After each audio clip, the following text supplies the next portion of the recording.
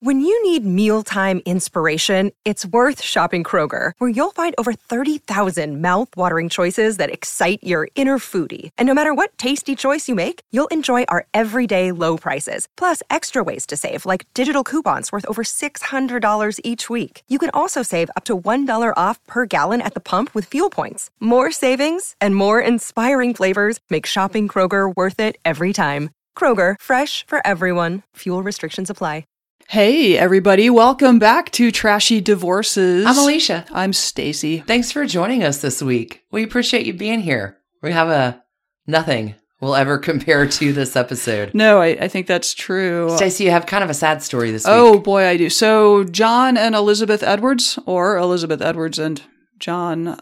Boy, very sad story. I'm telling that political scandal, it didn't actually end in divorce because she passed away before she could. From her perspective, and then on Wednesday, I'm going to cover the actual details of his scandalous affair on Trashy Breakups. So that's what I have this week. It's a trashy arc. It's an arc. You have an arc all unto himself. I really do. I have the 6 degrees of separation of Prince. 2 trashy divorces, a lot of trashy breakups. So we're sort of blending the trashy breakup, trashy divorce together. I didn't know someone could date every woman in the world. Apparently Prince did. Before we start on the episode, let's go ahead and pull out the magic mirror. Sure. Covered in purple glitter this week. Sure. Thank you so much for joining us over at patreon.com/trashydivorces. Nancy B, Christina, Devere K, Camilla, Hannah K, Julie D, Erica D, Megan. Thanks y'all so much. Thanks to all of our new and existing Patreon supporters. Thanks for coming back and listening to us on another Sunday this week, everybody. Goodness, nothing will compare to either one of these two, although different stories but similar. I think we only have one choice. And listener, nothing compares to you. So perhaps now we should go, go, go.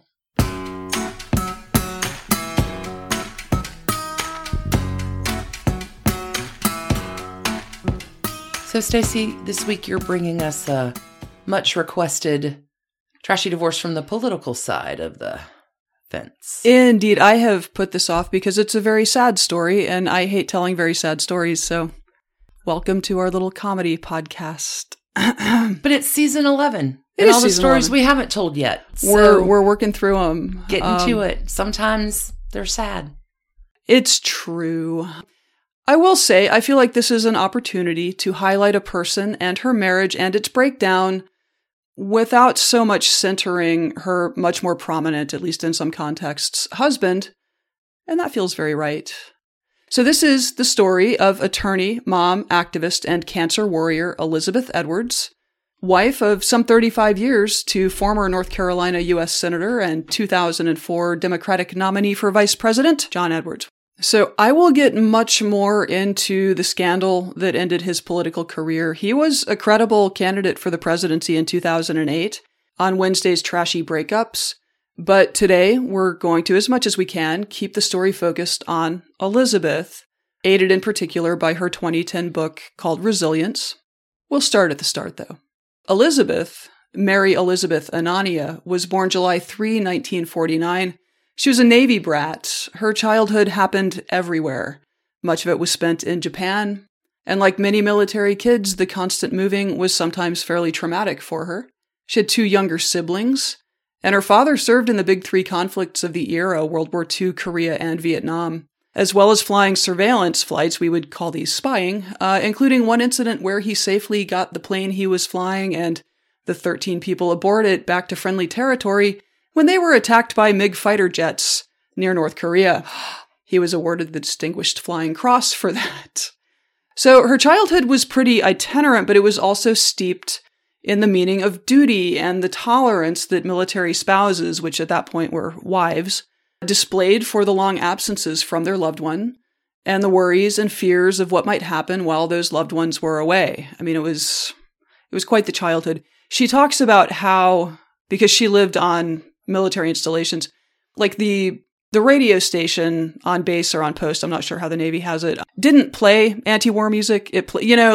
She was just not exposed to, I don't know, like the entire kind of bubble of her life was very much like Cold War, America is great, and then sort of wholesome, music. Anyway. So an alternative lens. A little bit, yeah. Okay. Yeah. She missed the dirty 60s. She was a bright student, and she finished high school in Alexandria, Virginia, then finished college at the University of North Carolina at Chapel Hill, and after a few years doing post-grad work in English, decided, I think I'm going to be a lawyer. So she went to UNC Chapel Hill's law school, got her JD. It was there that she would meet her future husband, John Edwards. Johnny Reed Edwards, his real name, his given name, Johnny Reed Edwards, was born June 10th, 1953 in Seneca, South Carolina, though his family ultimately settled in Robbins, North Carolina. His childhood was solidly working class. His dad worked in a textile mill. He did eventually make his way up to be a supervisor, although he had no college degree, and he had just watched a lot of less experienced, less, competent people advance ahead of him. I think there was a grudge. There's a political story of John Edwards, and, it includes that, so. But did he get involved in the dirty 60s? Hard scrabble, Dad. Anyway, his mom ran a roadside antique finishing business. I believe John Edwards did grow a mustache. Oh. In the 60s, but just a small one. It was a tough place to grow up. I mean, as the story goes. So in a 2003 profile for then Senator, then presidential candidate John Edwards, Patrick Healy of the Boston Globe wrote, "Growing up in a roughneck mill town where bullies didn't just tease you, they made you eat dirt.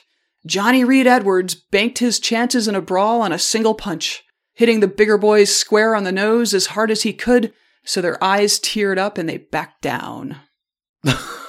That's quite a visual. Quite a visual. John was a jock. This is honestly difficult to square with the John Edwards that we all came to know in the 2000s. Anyway, he was a jock. He was like his high school star football player. He traipsed off to Clemson University to try to walk on and get a football scholarship when he graduated, but that did not happen. So he graduated from North Carolina State University, a much more affordable option. And he was the first person in his family to go to college or to graduate. Oh, wow. From there, law school beckoned, as it does. Such a weird, okay. Motivated people are just so surprising to me. Like at 22, you wanted to keep going? Okay. All right. Sorry. In 1975, he met Elizabeth while the two were sitting in a lounge at the law school. That Boston Globe piece says of Elizabeth, quote, "She was a brunette beauty who was widely regarded as one of the smartest women in their class. John Edwards was drawn to her worldly confidence. She once told a poorly organized professor that his lectures were, quote, about as clear as mud, which had come from fending for herself as a Navy child who moved around the United States and Japan." So Elizabeth recalls their specific meeting in a funny way. Again, sitting in the lounge at the law school. John Edwards reaches over to tap her on the shoulder or get her attention, and inadvertently touches her breast instead. So, oh no. Red-faced, stammering. He did not ask her out that day, but he did eventually ask her out. And Elizabeth's tale of their dating and early married years is a classic Halcyon replay of a great love story. They hiked in the North Carolina mountains. I mean, they were dirt poor. They were students. They had nothing, and they camped their way across the country to go see the Grand Canyon.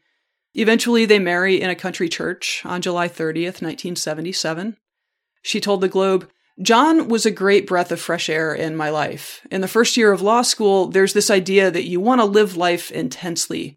We had no money. We were juggling so much. There were no reasons to be intensely happy, so you settled for being intensely miserable."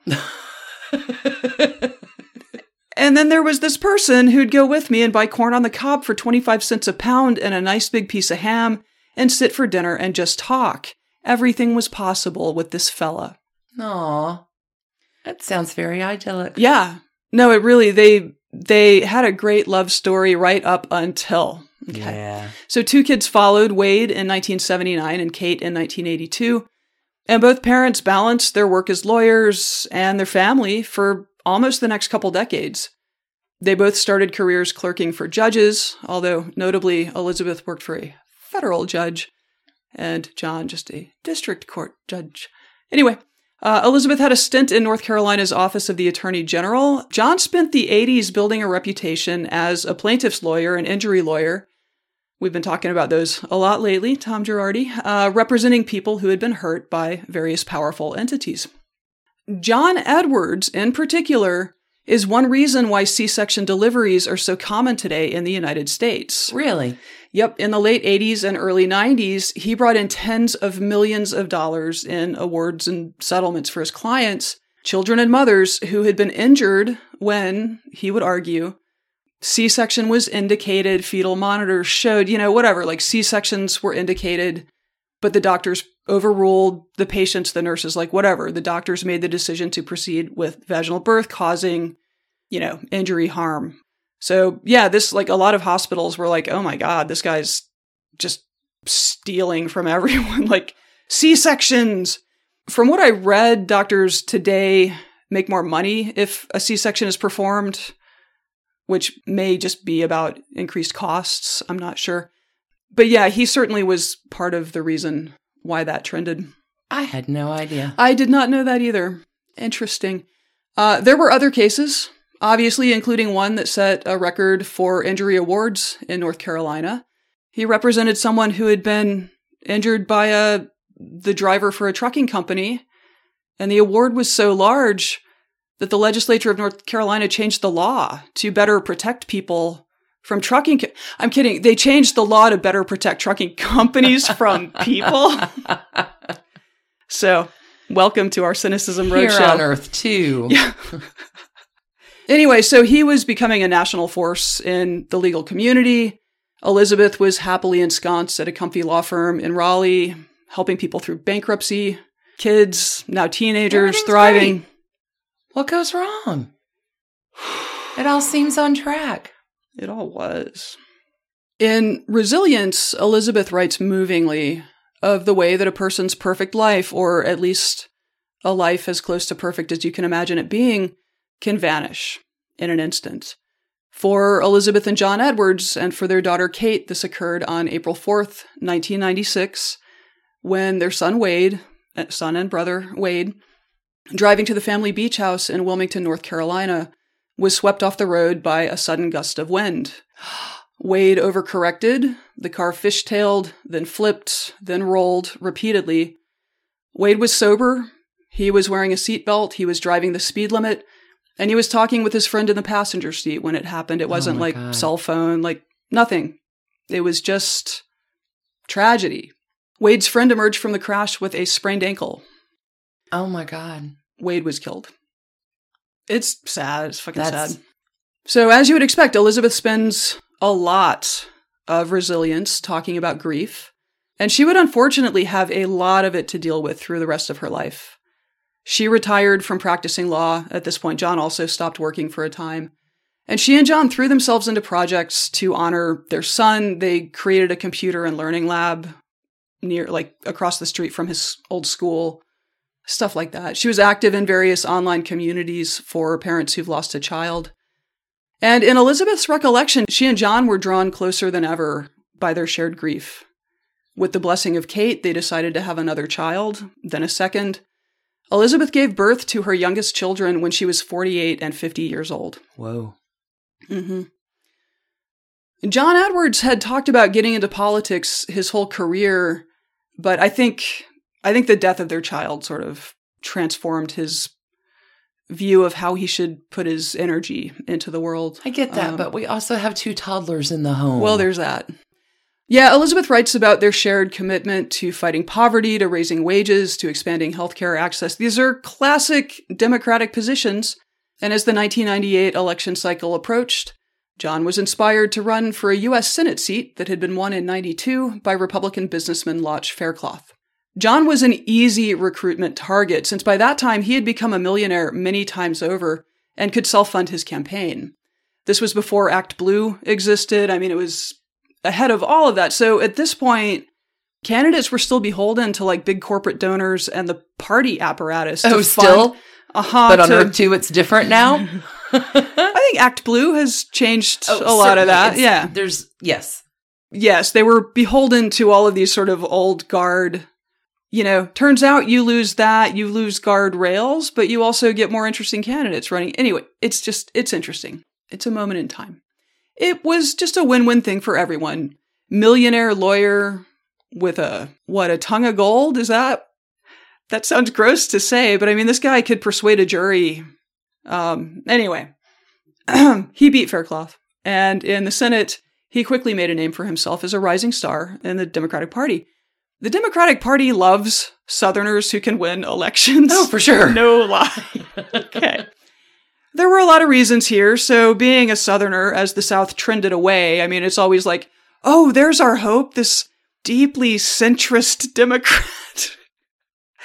But he was also telegenic. He was charismatic. He showed empathy. He had a compelling life story. He had 2 little kids, plus like a family kid man, moving into adulthood. Marriage. Like it's good on paper. The same gift that made him a fearsome plaintiff's lawyer, again, golden tongue. It sounds terrible. Okay, the same gift that made him a fearsome plaintiff's lawyer made him effective and sometimes deadly in hearings. He defended Bill Clinton against impeachment, and he blasted Bob Mueller for the FBI's failures ahead of September 11. Really? Yeah, Bob Mueller ran the FBI then. Yeah. He was shortlisted for Al Gore's VP pick in 2000, and by 2003, Dude Bro was ready to run for president himself. So instead of running for re-election for his Senate seat in 2004, he launches his presidential campaign. The mainstay, the why of why are you running? He had this metaphor of the 2 Americas, one where the wealthy and privileged hoard resources and dreams, and one where the rest of us live paycheck to paycheck. And any single emergency, even one that's not particularly dire seeming from some perspectives, like what a load of fiction that was. It's hard to sell. Yeah, a medical event like your car dying, a spouse leaving, can easily just push people through the cracks and into a difficult to escape poverty. It was populist messaging that was arguably just a decade ahead of its time. Ahead of its time. That's exactly right. If you'll recall, John Kerry was the Democratic nominee in 2004, not John Edwards, but he did pick Edwards as his VP choice. Elizabeth was frequently on the campaign trail, and her frankness made her a favorite of both the press and the public. The Washington Post wrote at the end of 2004, after her breast cancer diagnosis, "More than most political wives, Edwards seemed to revel in the excitement of the campaign trail and was often praised for remaining authentic through the heady experience. A brunette who has struggled with her weight, she jokingly refers to herself as the anti-Barbie. At one point during the campaign, her brother urged his sister to get some rest, to which she replied, 'Rest is overrated.' Elizabeth had found a lump in her breast, which she thought and or hoped was a cyst in the final days of the campaign, but she didn't want to distract John or have it be portrayed in the press as, that's just tricky, like some sort of weird sympathy play or something fake. Like, anyway. So she didn't say anything about it? Didn't say anything about it, but she made a brief trip back to Raleigh to see her doctor. Her doctor said, "Elizabeth, I don't think this is a cyst. I think you need to go see somebody." So like a week or 2 later, the election is over. John Kerry concedes in Boston. They are, of course, there for the concession speech. And then Elizabeth and John head to, Mass General or something, head to a specialist in Boston where she is formally diagnosed with invasive ductal cancer, which is the most common form of breast cancer. And in general, odds are very good if it's caught early. Like there was a lot of reason at this moment to think, to be hopeful. This is going to go okay. Sure. And it did for a while. It really did. As Elizabeth went through treatment over, the next year or so, John was a perfect partner, father, caregiver. Like, he was everything you would want in your spouse. He was out of elected office. He was directing a foundation on poverty-related issues. Again, there are 2 young children. Kate's growing into adulthood. And Elizabeth was receiving a string of good reports from her doctors about how her fight against the cancer was going. Tumor cells were dying. Everything looked really good. Excellent. Things had once again blown off course in their lives, but they were forging ahead, finding a new normal. This is how Elizabeth describes life after the 2004 campaign for them in Resilient. John thought still about running for president again. He traveled, giving speeches, talking of poverty, about which he and I cared deeply, raising money for efforts to increase the minimum wage and start anti-poverty programs. I stayed home and wrote a book about the journey on which we had found ourselves over the previous decade. The children started public school, and without my knowing, a woman who spotted my husband one afternoon in the restaurant bar of a hotel in which he was staying hung around outside the hotel for a couple of hours until he returned from dinner and introduced herself by saying, "You are so hot."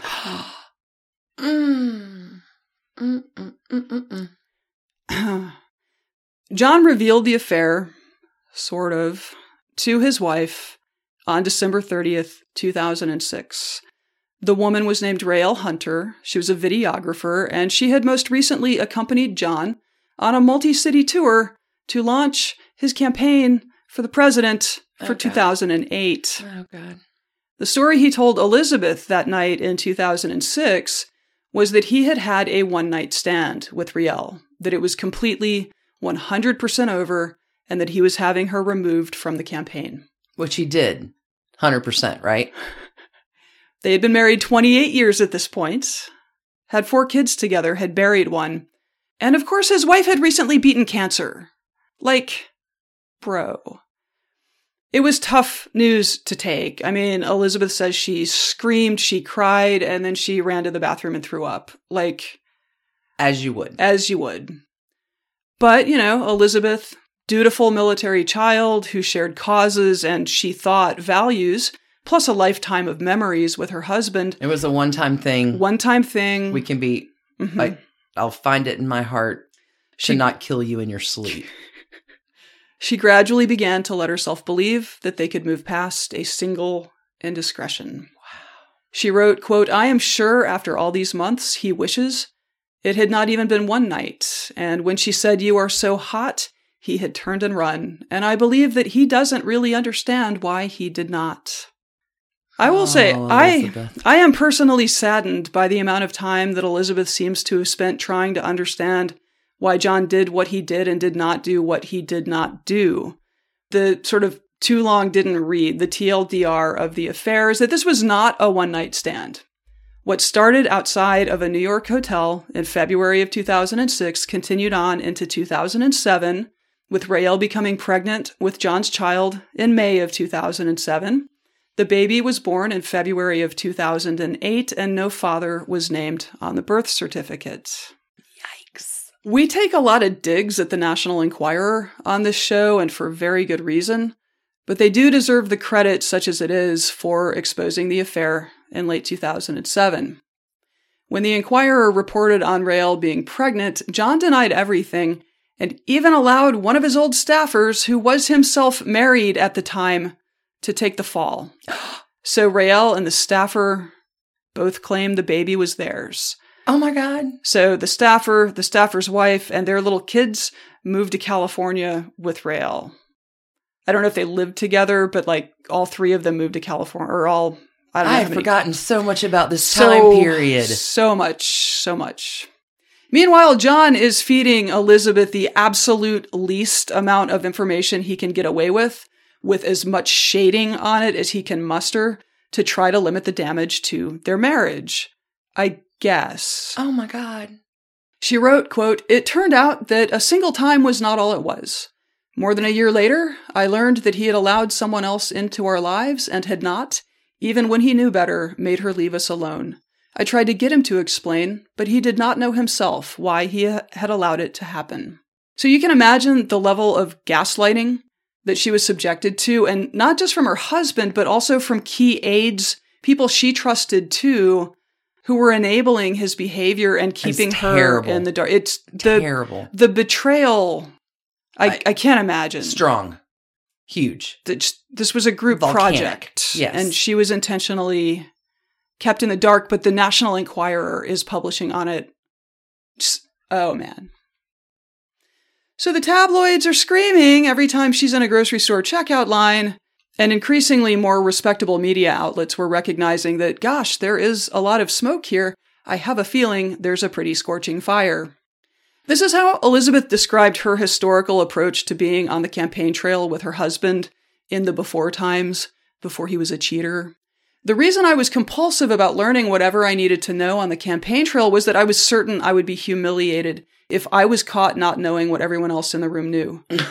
So, bless her heart. So I learned 4 times the facts I would ever need, and I kept staff up nights finding answers to the questions I feared might be asked. Hello, Hillary Clinton, Elizabeth Warren, like, hello, every woman who does prominent things. She continues about the time after the affair, quote, all the work to avoid being embarrassed was wasted. I now felt thoroughly and publicly humiliated. Oh, you did this? I have worked my tail off in order to assist you in your dreams and your careers, and you've done, like... Nice work, John. Yep. Obviously, this scandal ended John's presidential aspirations as well as his political career, and he dropped out of the race after disappointing showings in Iowa, New Hampshire, and most heartbreakingly for him, South Carolina, where he had been born. He would eventually endorse Barack Obama, and Elizabeth went to work as a healthcare advisor on Obama's campaign. She was also an early advocate for gay marriage, telling the press in 2007, much to her husband's chagrin, I don't know why someone else's marriage has anything to do with me. I'm completely comfortable with gay marriage. So like John, the entire Democratic field, like no one in mainstream politics was there at that point. Right. This was a fringe view in 2007, and my, how quickly things change. Anyway, good for her. To make matters desperately and tragically worse, though, in March 2007, she and John learned that the cancer had returned. The successful earlier treatment had wiped out the main massive tumor cells, but some too small to show up on imaging had remained and metastasized to her bones. They thought there might be a spot on her lung. The situation as described then was that her cancer was treatable but not curable. So Elizabeth Edwards was forced to confront adultery, continued lying and gaslighting by her husband, and the fact that there was an uncertain time clock on her life itself, all at the same time, all while mothering 2 young children, all while trying to understand what her own life outside of, or at least more separate from, a marriage of more than 30 years would or should be. Just keep talking, I'm crying. You got the feels. It's a bad story. Late in 2009, pursuing her own interests, specifically those being making a home, she opened a furniture store in Chapel Hill, and she writes about the joy of going to like craft furniture makers, and I think in High Point, North Carolina, to buy inventory for it and just being Elizabeth. Not Elizabeth Edwards, not John's wife, just Elizabeth, a small business owner with a shop she needed to fill with beautiful things. Friends, I don't know how else to put this, but this story is deeply cruel. On January 21st of 2010, John finally admitted publicly that Raelle Hunter's child was his.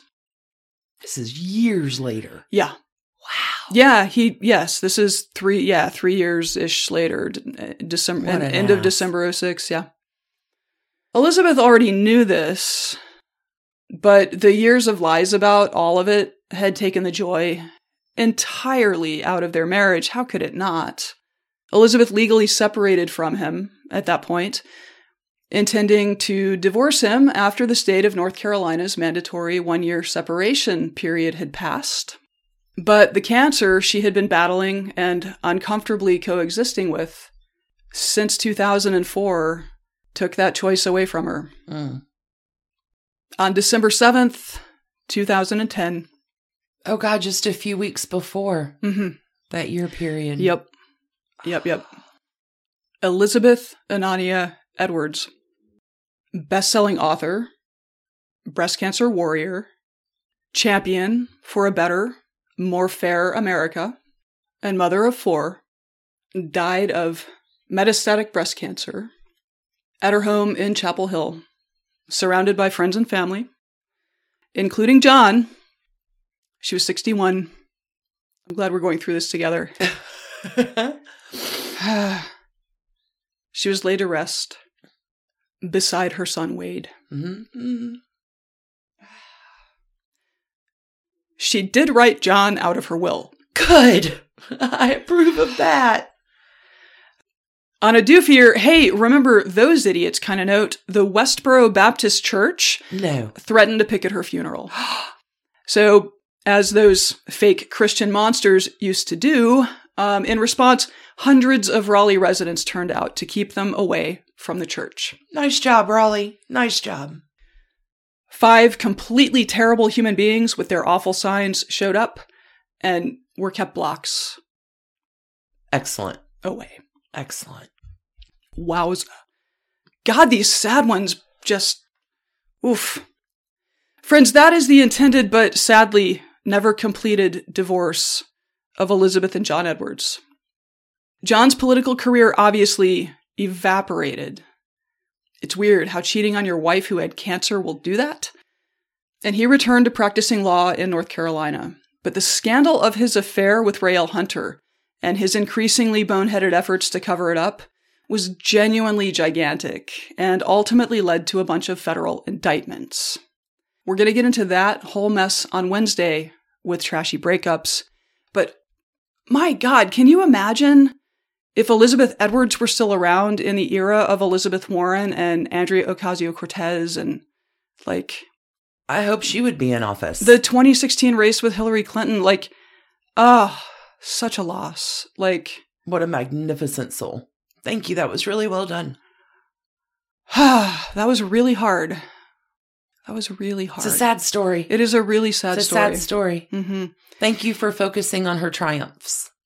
That was good. It's a really anger-inducing story. Yeah. Let's take a quick break. And come back with something a little different. Got a trashy breakup, trashy divorces all blended episode. All in one today. See you on the flip. Hey, Trash Pandas. When you need a brain break from your day, let me recommend the game June's Journey for Android and iPhone. It's a hidden object mystery game where you are solving a murder, uncovering family secrets, and, I don't know, exposing official corruption, all in an extremely stylish 1920s setting. Every scene takes you deeper into the mystery and introduces you to an expansive cast of characters as June Parker explores the questions surrounding her sister's apparent murder-suicide at the family's beachfront estate. Add your own elements to the island, from lush gardens to gorgeous new buildings. This story has so many twists and turns. Right now, we are on a global journey attempting to rescue June's niece, Virginia. It's a great combo of gameplay. It's a memory puzzle, a design project, an intriguing storyline with genuinely fabulous art. When you want to let your mind wander, relax into this glorious 1920s murder mystery and get lost in the fun. Discover your inner detective when you download June's Journey for free today on iOS and Android. We've all seen the headlines in the news of how someone lost their life in an act of cold-blooded murder. And while it's sad and grabs your attention, most people go on with their day without giving it another thought. But have you ever stopped to think about the life of the person at the center of the news story? They were more than just a headline or a statistic. They were someone's loved one or friend. I'm Mike Morford, and my podcast, The Murder in My Family, dives into some of those stories to help listeners get to know the person who was lost and how their death affected those closest to them. Listen to The Murder in My Family everywhere you listen to podcasts. There are well over 100 episodes to binge on now. Summer reading season is upon us. Have you ever considered how your personal finances would read as a literary genre? Would it be a sweet romance with a happy ending, or a thriller you could only read during the day? The clever ladies at the Oak Tree Group want to help you write your most compelling financial story. These 3 holistic planners have 77 years of combined experience helping people navigate all kinds of financial plot twists and turns. They can help you with a wide breadth of financial strategies. Check out their website, www.theoaktreegroup.net, and see the experience and areas of expertise these women bring to the people they serve. The Oak Tree Group is offering our listeners a free 1-hour consultation on your financial script. See their website, www.theoaktreegroup.net, for additional contact details. All right, so we are now going to change it up a smidge with a certain raspberry beret wearing gent. Yes. It is time to talk about the trashy breakups and trashy divorces of Prince. A legend. Absolutely. At 100%. Mm-hmm. The world was shocked and saddened when Prince died on April the 21st. Oh, my news feed was... 2016, 5 years ago. At the age of 57 from an accidental fentanyl overdose. Mm-hmm. After ruling out suicide and foul play, Prince was cremated and his remains were placed into a custom 3D printed urn shaped like his beloved Paisley Park estate. In his 57 years, Prince was one of the most influential and respected musicians of our time. You're not kidding. Endlessly talented. Mm-hmm. Singer, songwriter, record producer, actor, director, as well as masterfully playing guitar, keyboard, drums, and others. He's a cultural icon. He's a fashion icon. Flamboyant, androgynous style that was sexy AF in a way. Oh, it was like gender bending, and I mean, it was bending. It was just bending. Packed a lot of power in a persona. In Prince's illustrious but cut relatively short career, he sells over 150 million records. Wins a Grammy Award for Best Original Song Score. Nominated for 32 Grammys. Wins 7. 2 of his albums won the Grammy Hall of Fame Award, and Rolling Stone magazine will name him 27th on their list of 100 most influential musicians of all time. At the time of his death, Prince's net worth is estimated at over $300 million.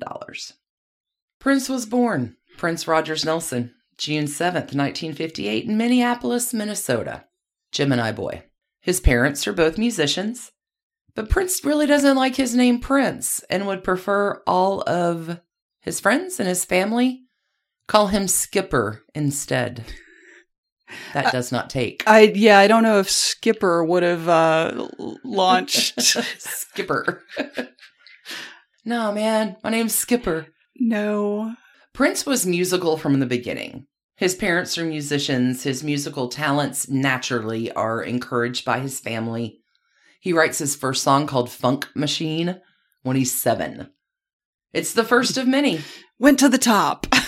First of many, though, that he's going to write in his lifetime.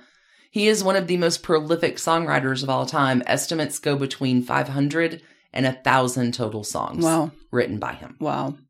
A lot of famous songs that we're familiar with. Raspberry Beret, 1999, Purple Rain. But he writes a lot of songs that he does not sing. Mm-hmm.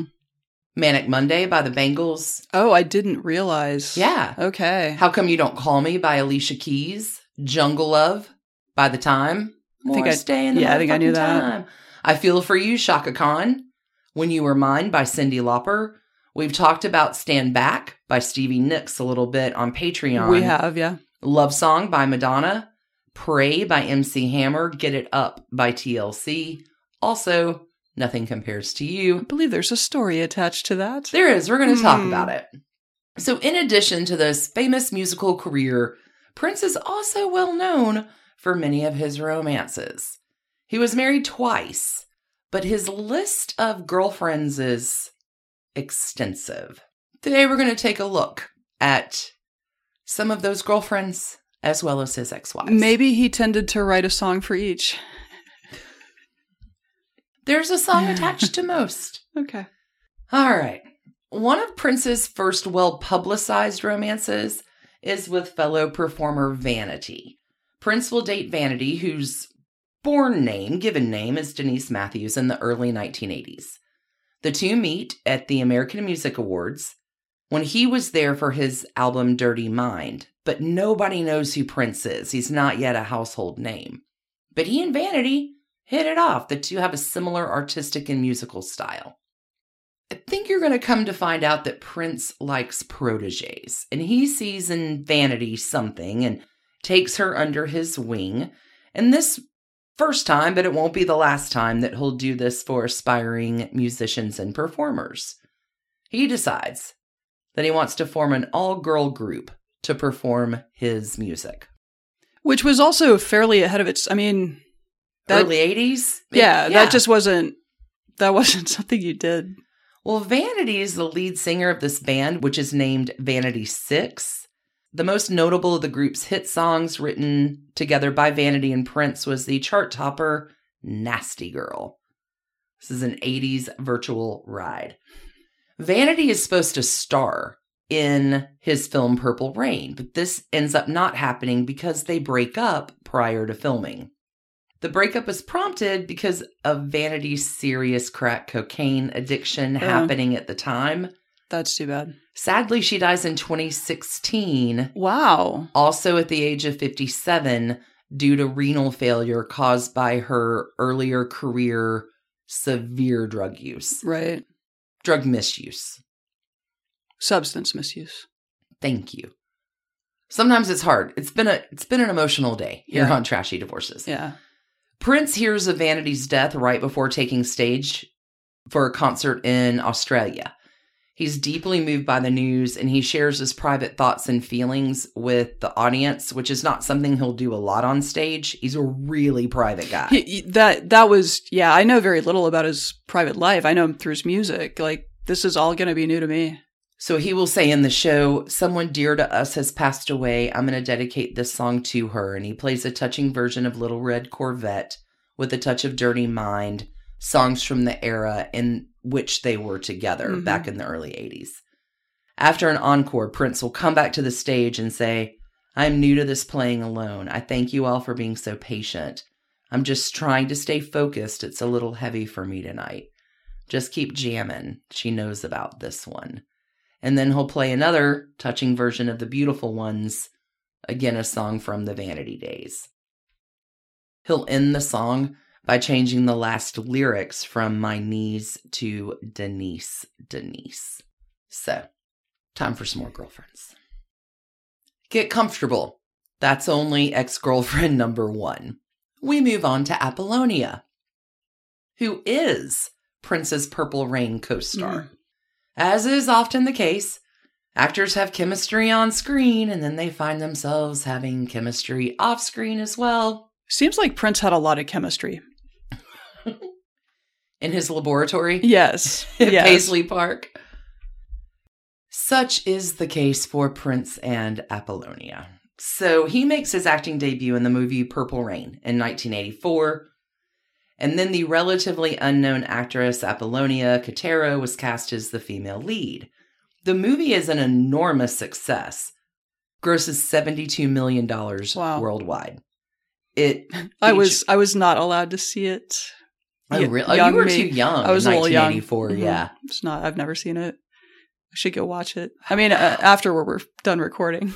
Yeah, I didn't get to see it when I was 12. I had to wait until I was a adult, as the adults would say. We'll have a screening. But there Prince is and all of his musical talents, and this is the film that will earn him an Academy Award for Best Original Score Song. Prince and Apollonia date for a year, and after the breakup, she still has nothing but nice things to say about him. Apollonia describes Prince as her greatest friend. I love this part. And saying years later when asked about the romance, we were, and still are, platonically, romantically involved.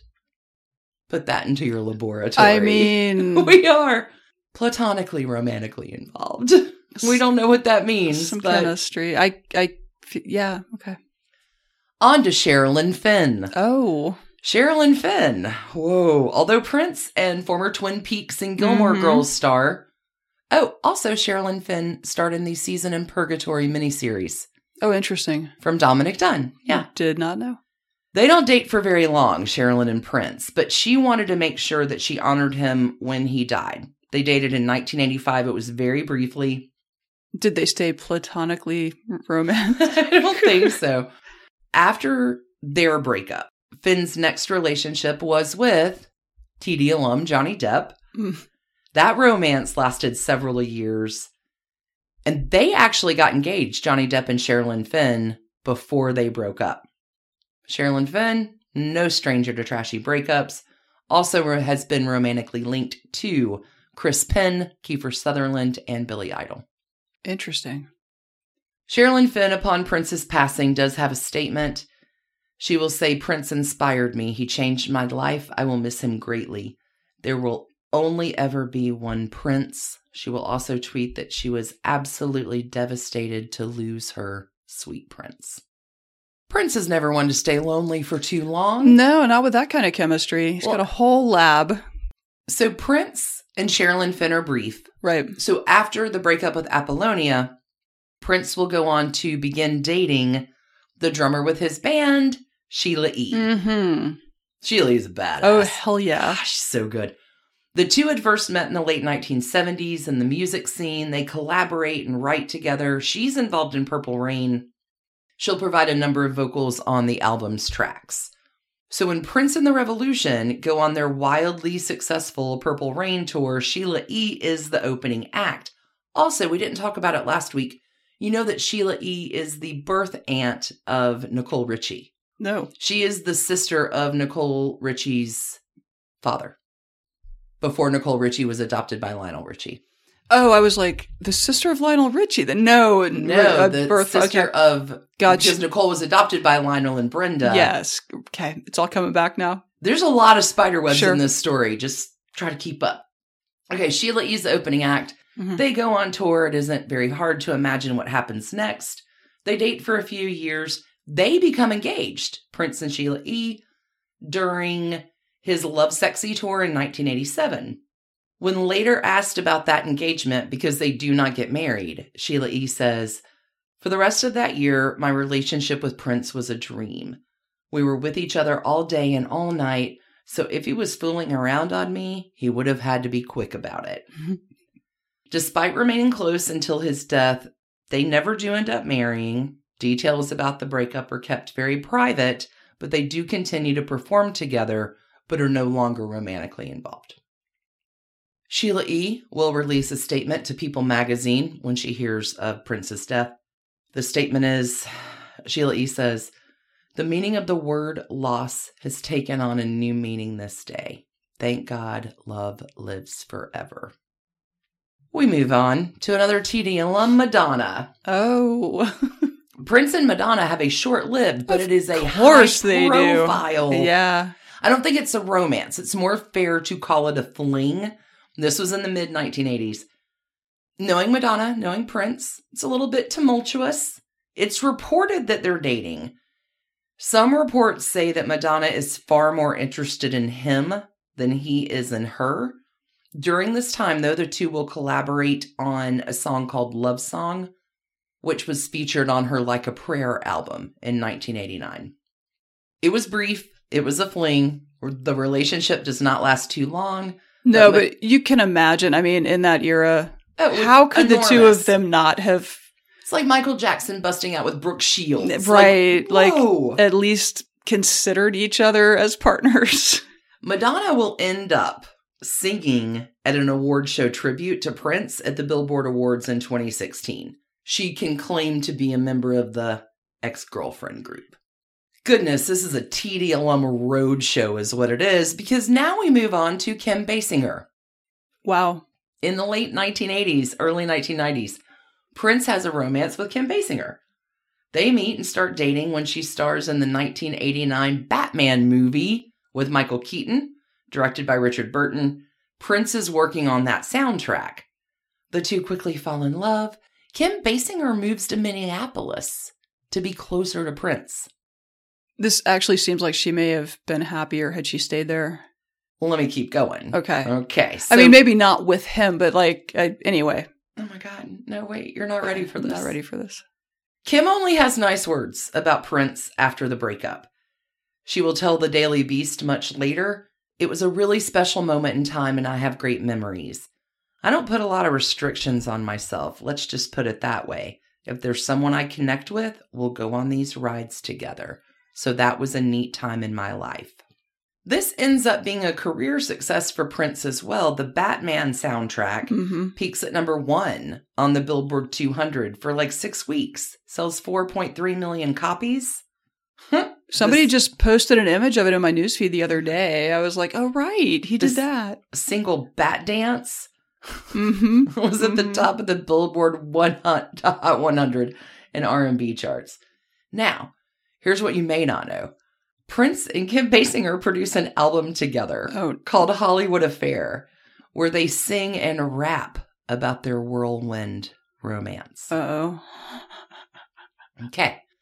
Let's add a little bit more spice and trashy to the story, because in 1989, Prince will put out a 12-inch single called The Scandalous Sex Suite, Suite, Of course. which features Most prominently, Kim Basinger's sex noises. Oh my God. In the single, Kim Basinger is moaning and groaning, and it was rumored to have come from recordings of the couple having sex. Rumored, or was that just stated obvious? You can check our resources at trashydivorces.com. Okay. So most of his ex-girlfriends have had glowing things to say about him, but this one, not a girlfriend, and maybe not glowing at all. I'm going to throw in some counterbalance to the story. Because for all the glowing things that, again, Prince's ex-girlfriends do have to say about him, Sinead O'Connor is not an ex. Nope. But she does have another side to lend to some actions and behaviors that around here we would call pretty trashy. Mm-hmm. Yeah. Decidedly so. So let's spend a little time hearing what Sinead O'Connor has to say. The two will meet one time in 1991. There are a number of sources that I have compiled this narrative from. Again, trashydivorces.com will give you our sources for stories. So there has been some recent press. Mm-hmm. In 2021, Sinead O'Connor will release a memoir called Rememberings. Mm-hmm. She's having a moment. Mm-hmm. She's having a moment where she will talk about Prince. She will claim he was a devil worshiper at the time they met, that he dabbled in the occult. This is previous to his Jehovah's Witness, Seventh-day Adventist conversion. I mean, sure. But she'll recall that time when they met that she sees the irises in his eyes disappear. Okay, She will tell the Times, that is as true as God. I believed he was involved in the devil's business because an old girlfriend of his told me he had the power to make shit move around the room. Wow.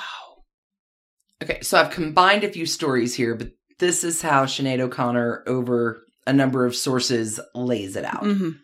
There's a particular night in 1991. This happens in Los Angeles. As she tells it, quote, he summoned me to his house one night and I foolishly went alone, not knowing where I was. He summoned me there because he was uncomfortable with the fact that I wasn't a protege of his. He got me up there to see, could this bitch be one of mine? I guess he didn't bank on the Irish in me telling him to go fuck himself. They will not get on in the meeting that they have. Yeah, it sounds like. She will continue telling Norwegian TV station NRK, we didn't get along at all. In fact, we had a punch-up. He summoned me to his house, and he's very foolish to do this with an Irish woman. He told me he didn't like me saying bad words in my interviews, so I told him to fuck off. In another version, he didn't ask, but ordered me that I don't swear anymore. Exactly. So she tells him to fuck off. He then starts calling her Shinehead. Oh, God. Mm-hmm. And this is after she has made Nothing Compares to You, a Prince song. Correct, because he likes proteges. So he... Right, into this global... Well, there are a few things. So she covered his song, which is an enormous success, right? He has these female proteges, and she says he was annoyed that I wasn't one of them. There's also a third thing happening, which is Sinead's manager had been Prince's manager, and they were involved in a legal dispute. So Sinead O'Connor's like, I didn't know I was in the middle of this. I didn't know better, but I got in the middle of this. And then she'll also go on to say, on top of all this, he was a woman-beating C-word. I'm certainly not the only woman he laid a hand on. Wow. Because here's what happens. She'll continue. He gets quite violent. I had to escape out of his house at like 5 o'clock in the morning. He really packed a punch bigger than mine. They get into a legitimate physical fight. Prince was like, let's pillow fight. And put some kind of heavy object in a pillowcase, knocks her over the head with it. She'll continue. It's 5 o'clock in the morning. We're running around his car, and I'm spitting at him, and he's trying to punch me, and he's got a skillet that he's trying to hit me with. Then I had to go ring someone's doorbell, which my father always told me to do if I got into a situation like that. I could run faster than him, though, because my father was a sprinter, and Prince had on the boots. Oh, my God. But she rings a doorbell, and then he takes off. Right. No, this story's been floating around in various ways, like, since the 90s. I mean, I heard this long ago.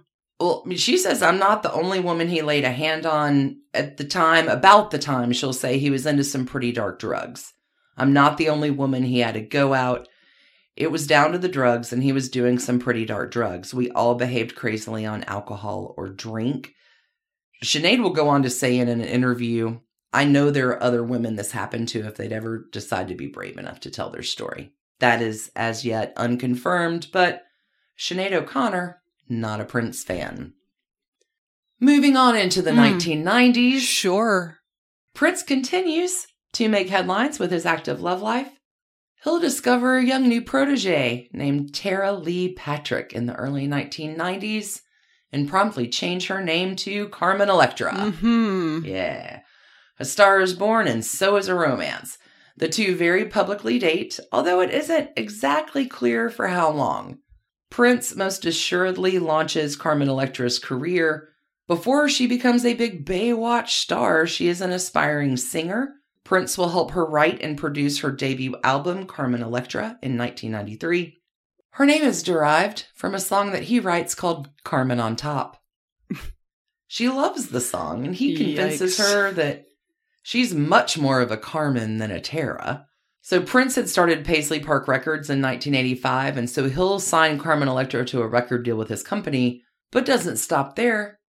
He'll direct all of her videos and choose all of her outfits, too. It's a good thing that he had style and taste. Well, Carmen Electra is his opening act on the Diamonds and Pearl tour. This is happening in their romance a la Sheila E. from the previous decade. But the relationship doesn't last much beyond that tour. Once the tour is over, she'll move back to LA. The two break up. Now, Carmen Electra, going on to have two husbands and divorces, Dennis Rodman and Dave Navarro, which I have made a note for a future Trashy Divorces episode because, whoa. So Carmen Electra is another former girlfriend who has nothing but praise for Prince after the breakup. I hate to ask, but is there any indication that there were NDAs involved? Ooh, I don't know.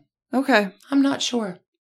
This is a lot of positive feedback from people you've broken up with. That's all I'm saying. We're going to get one or two more negative reviews. Okay. As we're about halfway through. There's a lot.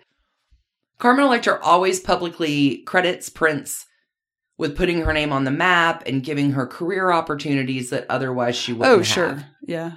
After his death, she'll make a statement to the Hollywood Reporter saying, "The world has lost a truly incredible spirit and musical genius. What a blessing it is to be one of the chosen ones who've had a chance to work so closely with him. He gave me my name, he believed in me, and he has inspired an entire generation.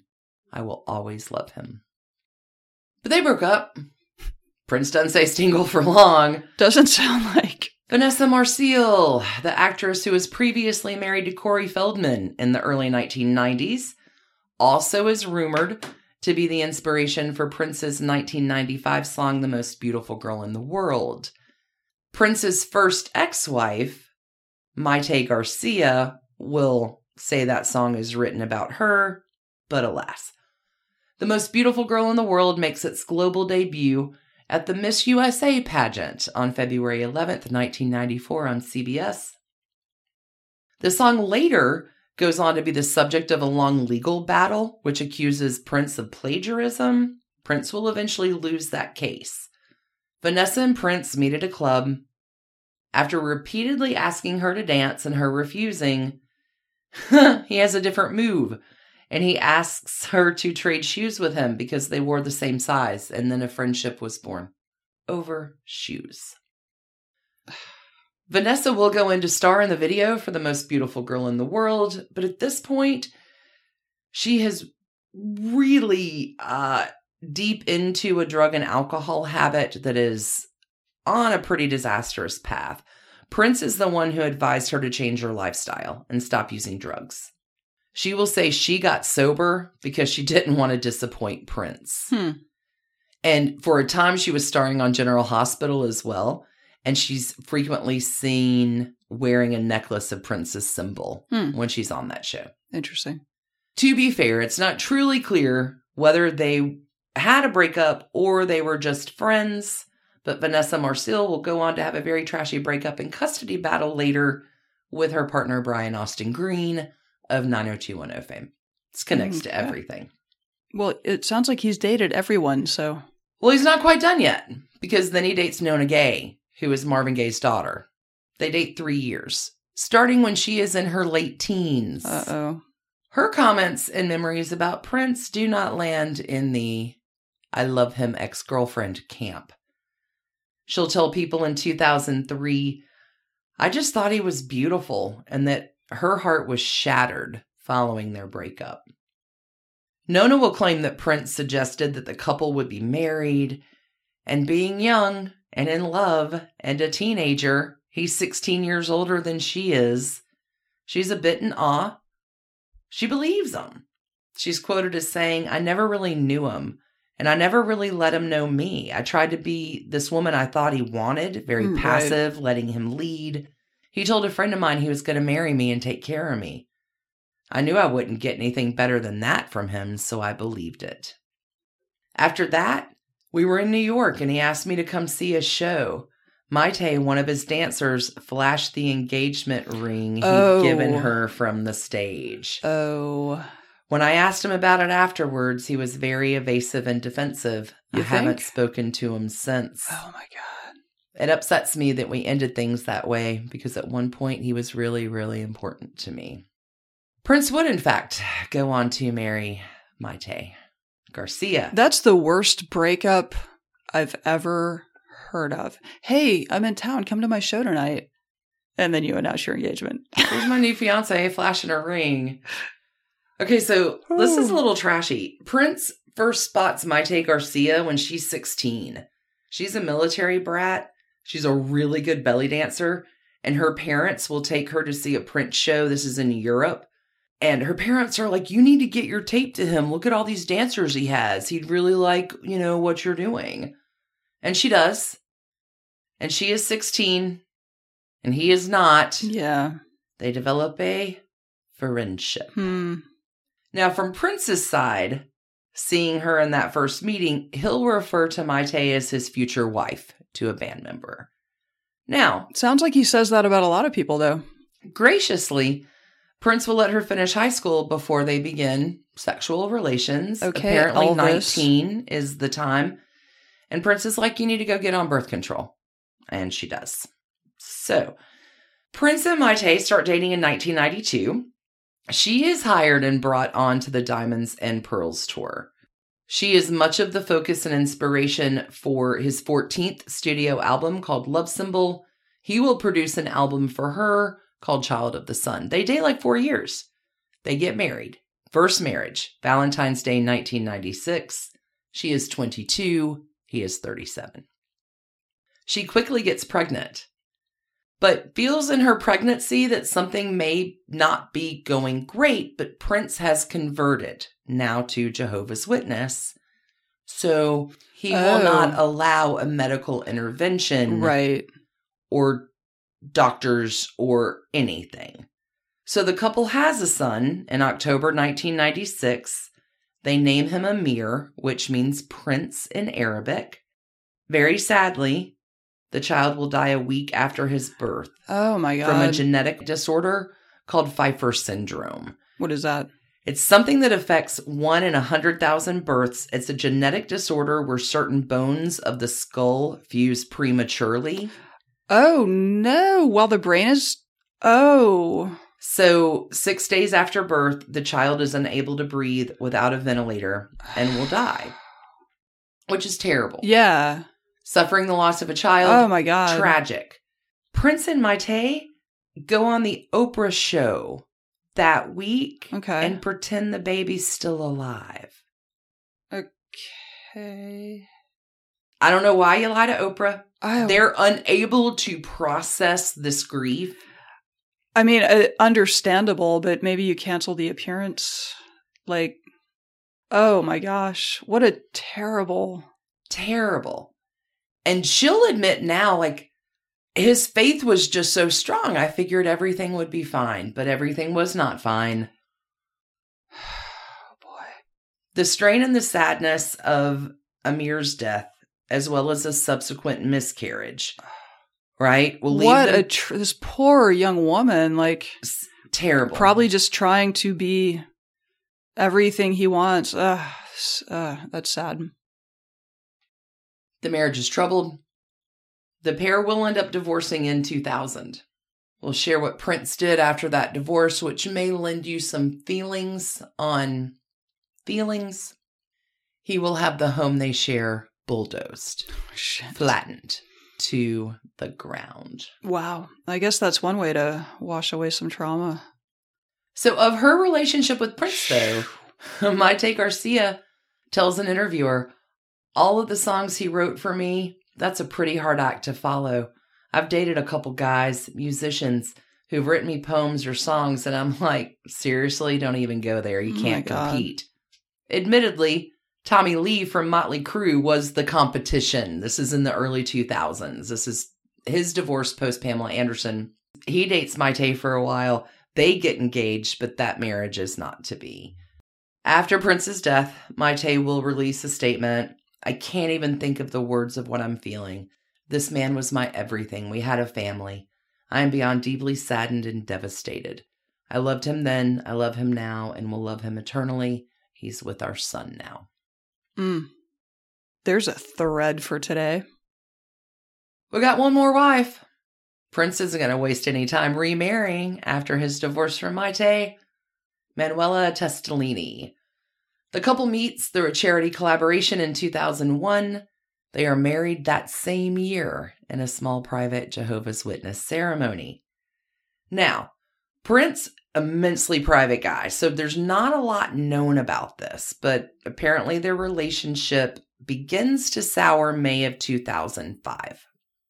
There's some recently released 2017 court documents that go into a little bit of this, so the court files will reveal a dispute between the couple in which Testolini accuses Prince of locking her out of their home. There were court orders signed by a judge revealing that Prince also cut off her credit cards and had all of her stuff boxed up and stowed away in Paisley Park in a vault for safekeeping. These same papers reveal that the couple will seek counseling from New York City-based elders of the Jehovah's Witness faith, but that does not work. In Manuela's petition for divorce, this is after 6 years of marriage, she will ask for $43,000 a month. She said there was no limit to our spending. We'd bring $5,000 a day in on a stylist. We'd spend $50,000 for an after party. There's a lot of spending. Prince is a respondent. It's pretty telling. Quote, no amount of money can recreate the access to the events and personalities she now apparently seeks to replicate with a monetary award, unquote. Oh my God. He offers her $10,000 a month with some homes and cars. The court documents do not ultimately explain why Prince and Manuela separate. The final settlement has not been revealed. The divorce is granted October 2007 after 6 years of marriage. But everything still at that point wasn't settled. Testolini will accuse Prince of not returning several of her personal items from the vault, right? Including jewelry and photos. Whatever hard feelings she had apparently had softened by the time of Prince's death. She'll tell Entertainment Tonight, I am heartbroken beyond words. Prince and I had a magical journey together and I loved him immensely. I knew him as a husband, friend, and fierce philanthropist. Philanthropy brought us together, and it was Prince that encouraged me to start my own charity over 10 years ago. Good Lord. All right, are you exhausted yet? We got one more. Bria Valente. She's a protege of and backup singer for Prince. She sings on his 2007 album Planet Earth, and they begin dating shortly after. They have a 5-year relationship. She will convert to Jehovah's Witnessing. I don't know if I knew that he was a Jehovah's Witness for that long of his life. The last 2 decades, yeah. Okay. As fate would have it, Bria Valente was one of Prince's last romantic relationships due to his premature death in 2016, but they had already broken up by 2013. Again, super private, not a lot is known about the details of that relationship. Bria is very rarely seen or heard. She did remarry and continue to stay a Jehovah's Witness. Prince, a lot of lovers in his lifetime. Rumored to have been romantically involved with so many others that maybe just were musical collaborators or proteges. Again, he keeps his private life notoriously private, but will never shy away from controversy when it comes to sexual lyrics, behavior on stage, fashion and outfit choices. Much of his scandalous behavior does calm down. When he finds religion, he becomes a dedicated Jehovah's Witness in 2001. Prince even begins doing traditional Jehovah's Witness door-to-door ministry. Are you serious? Yep. Oh, that would be remarkable. Can you imagine? No. Prince coming to your door to talk to you about God. Have you heard about God? Aren't you Prince? What? I have the Watchtower here for you. I normally turn away religious peddlers at my door, but if Prince came to my door peddling something, I'd at least take the brochure. Yes, sir, you can come inside. Would you like some cookies? Let's talk about it. Tell me about the Gospels. I got a guitar around here somewhere. Sing it for me, Prince. God bless. His crooning about sexual positions, simulating sex on stage is toned down a little bit. Is this when he became the artist formerly known as Prince? Was that part of that? Yeah, I think so. So although a lot of details are known and not known about his romantic relationships, there was a definite outpouring of grief and loving comments from former lovers. And the public. There was some opposite side of that. I think it is clear to say he made an enormous impact on the women in his life. For good or ill. As well as music. And that is the Trashy Divorces breakup saga of Prince. I don't know how many trash cans he gets, but they're all purple. They're all purple, wearing a red beret in a little red Corvette. Something. Yeah, all purple, stacked in a red Corvette, filled with raspberry paisley berets. There you go. There you go. That was a journey. That was a spider web of a Trashy Divorces story.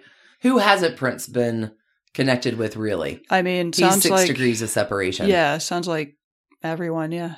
Y'all, that's another week of Trashy Divorces. Thank you for tuning in, spending your time with us. We'll be back this week for a whole new cycle of stuff on Patreon. We'll be back with you on Wednesday for Trashy Breakups. Mm-hmm. As always, if you want a few more extra free episodes of Trashy Divorces, you can go to bit.ly/trashcandy. Just for free. Mm-hmm. Just sitting out there. Check them out. Yeah, we rotate stuff through. I'm going to do a refresh this week as well to throw up a few new ones, take a few away. Always kind of a buffet of trash. Try to keep it fresh. Yeah. Big love to y'all. Big trashy cheers. Keep your hands clean. Keep your hearts trashy. Always trashy. We can't wait to see you Wednesday. Until then. Go have a great week. And keep it trashy. Bye, friends. And thanks to you for listening. Trashy Divorces is a Hemlock Creatives production, created and produced right here in Atlanta, Georgia by us, Stacy and Alicia, with a little research and writing help from the brilliant Melissa O. Our art is by Sydney V. Smith. That's Sydney V. Smith at carbonmade.com. And our music is used with permission of Ratsy. Check her out at Ratsy's store on Instagram, and definitely drop into Ratsy's store anytime you're in Oberlin, Ohio. You can contact us at trashydivorces@gmail.com or find us on the World Wide Web at trashydivorces.com. If you need more trash candy in your life, our Patreon community includes some of the very best humans around and thousands of hours of bonus content at every level of support. Join the fun at patreon.com/trashydivorces. Interested in some Trashy Divorces swag? Check out our merch shop and Trash Panda Enthusiasm Society at bit.ly/trashygear. Want to advertise with us? Reach out to sales@advertisecast.com for more information. And last but not least, come play with us on social media. I keep most of our Trashy Divorces Instagram hopping. Stacy and I share it up over on Facebook, including our Trashy Divorces podcast discussion group. Come join us over there, and thanks again, everybody, for listening. Keep it trashy, y'all.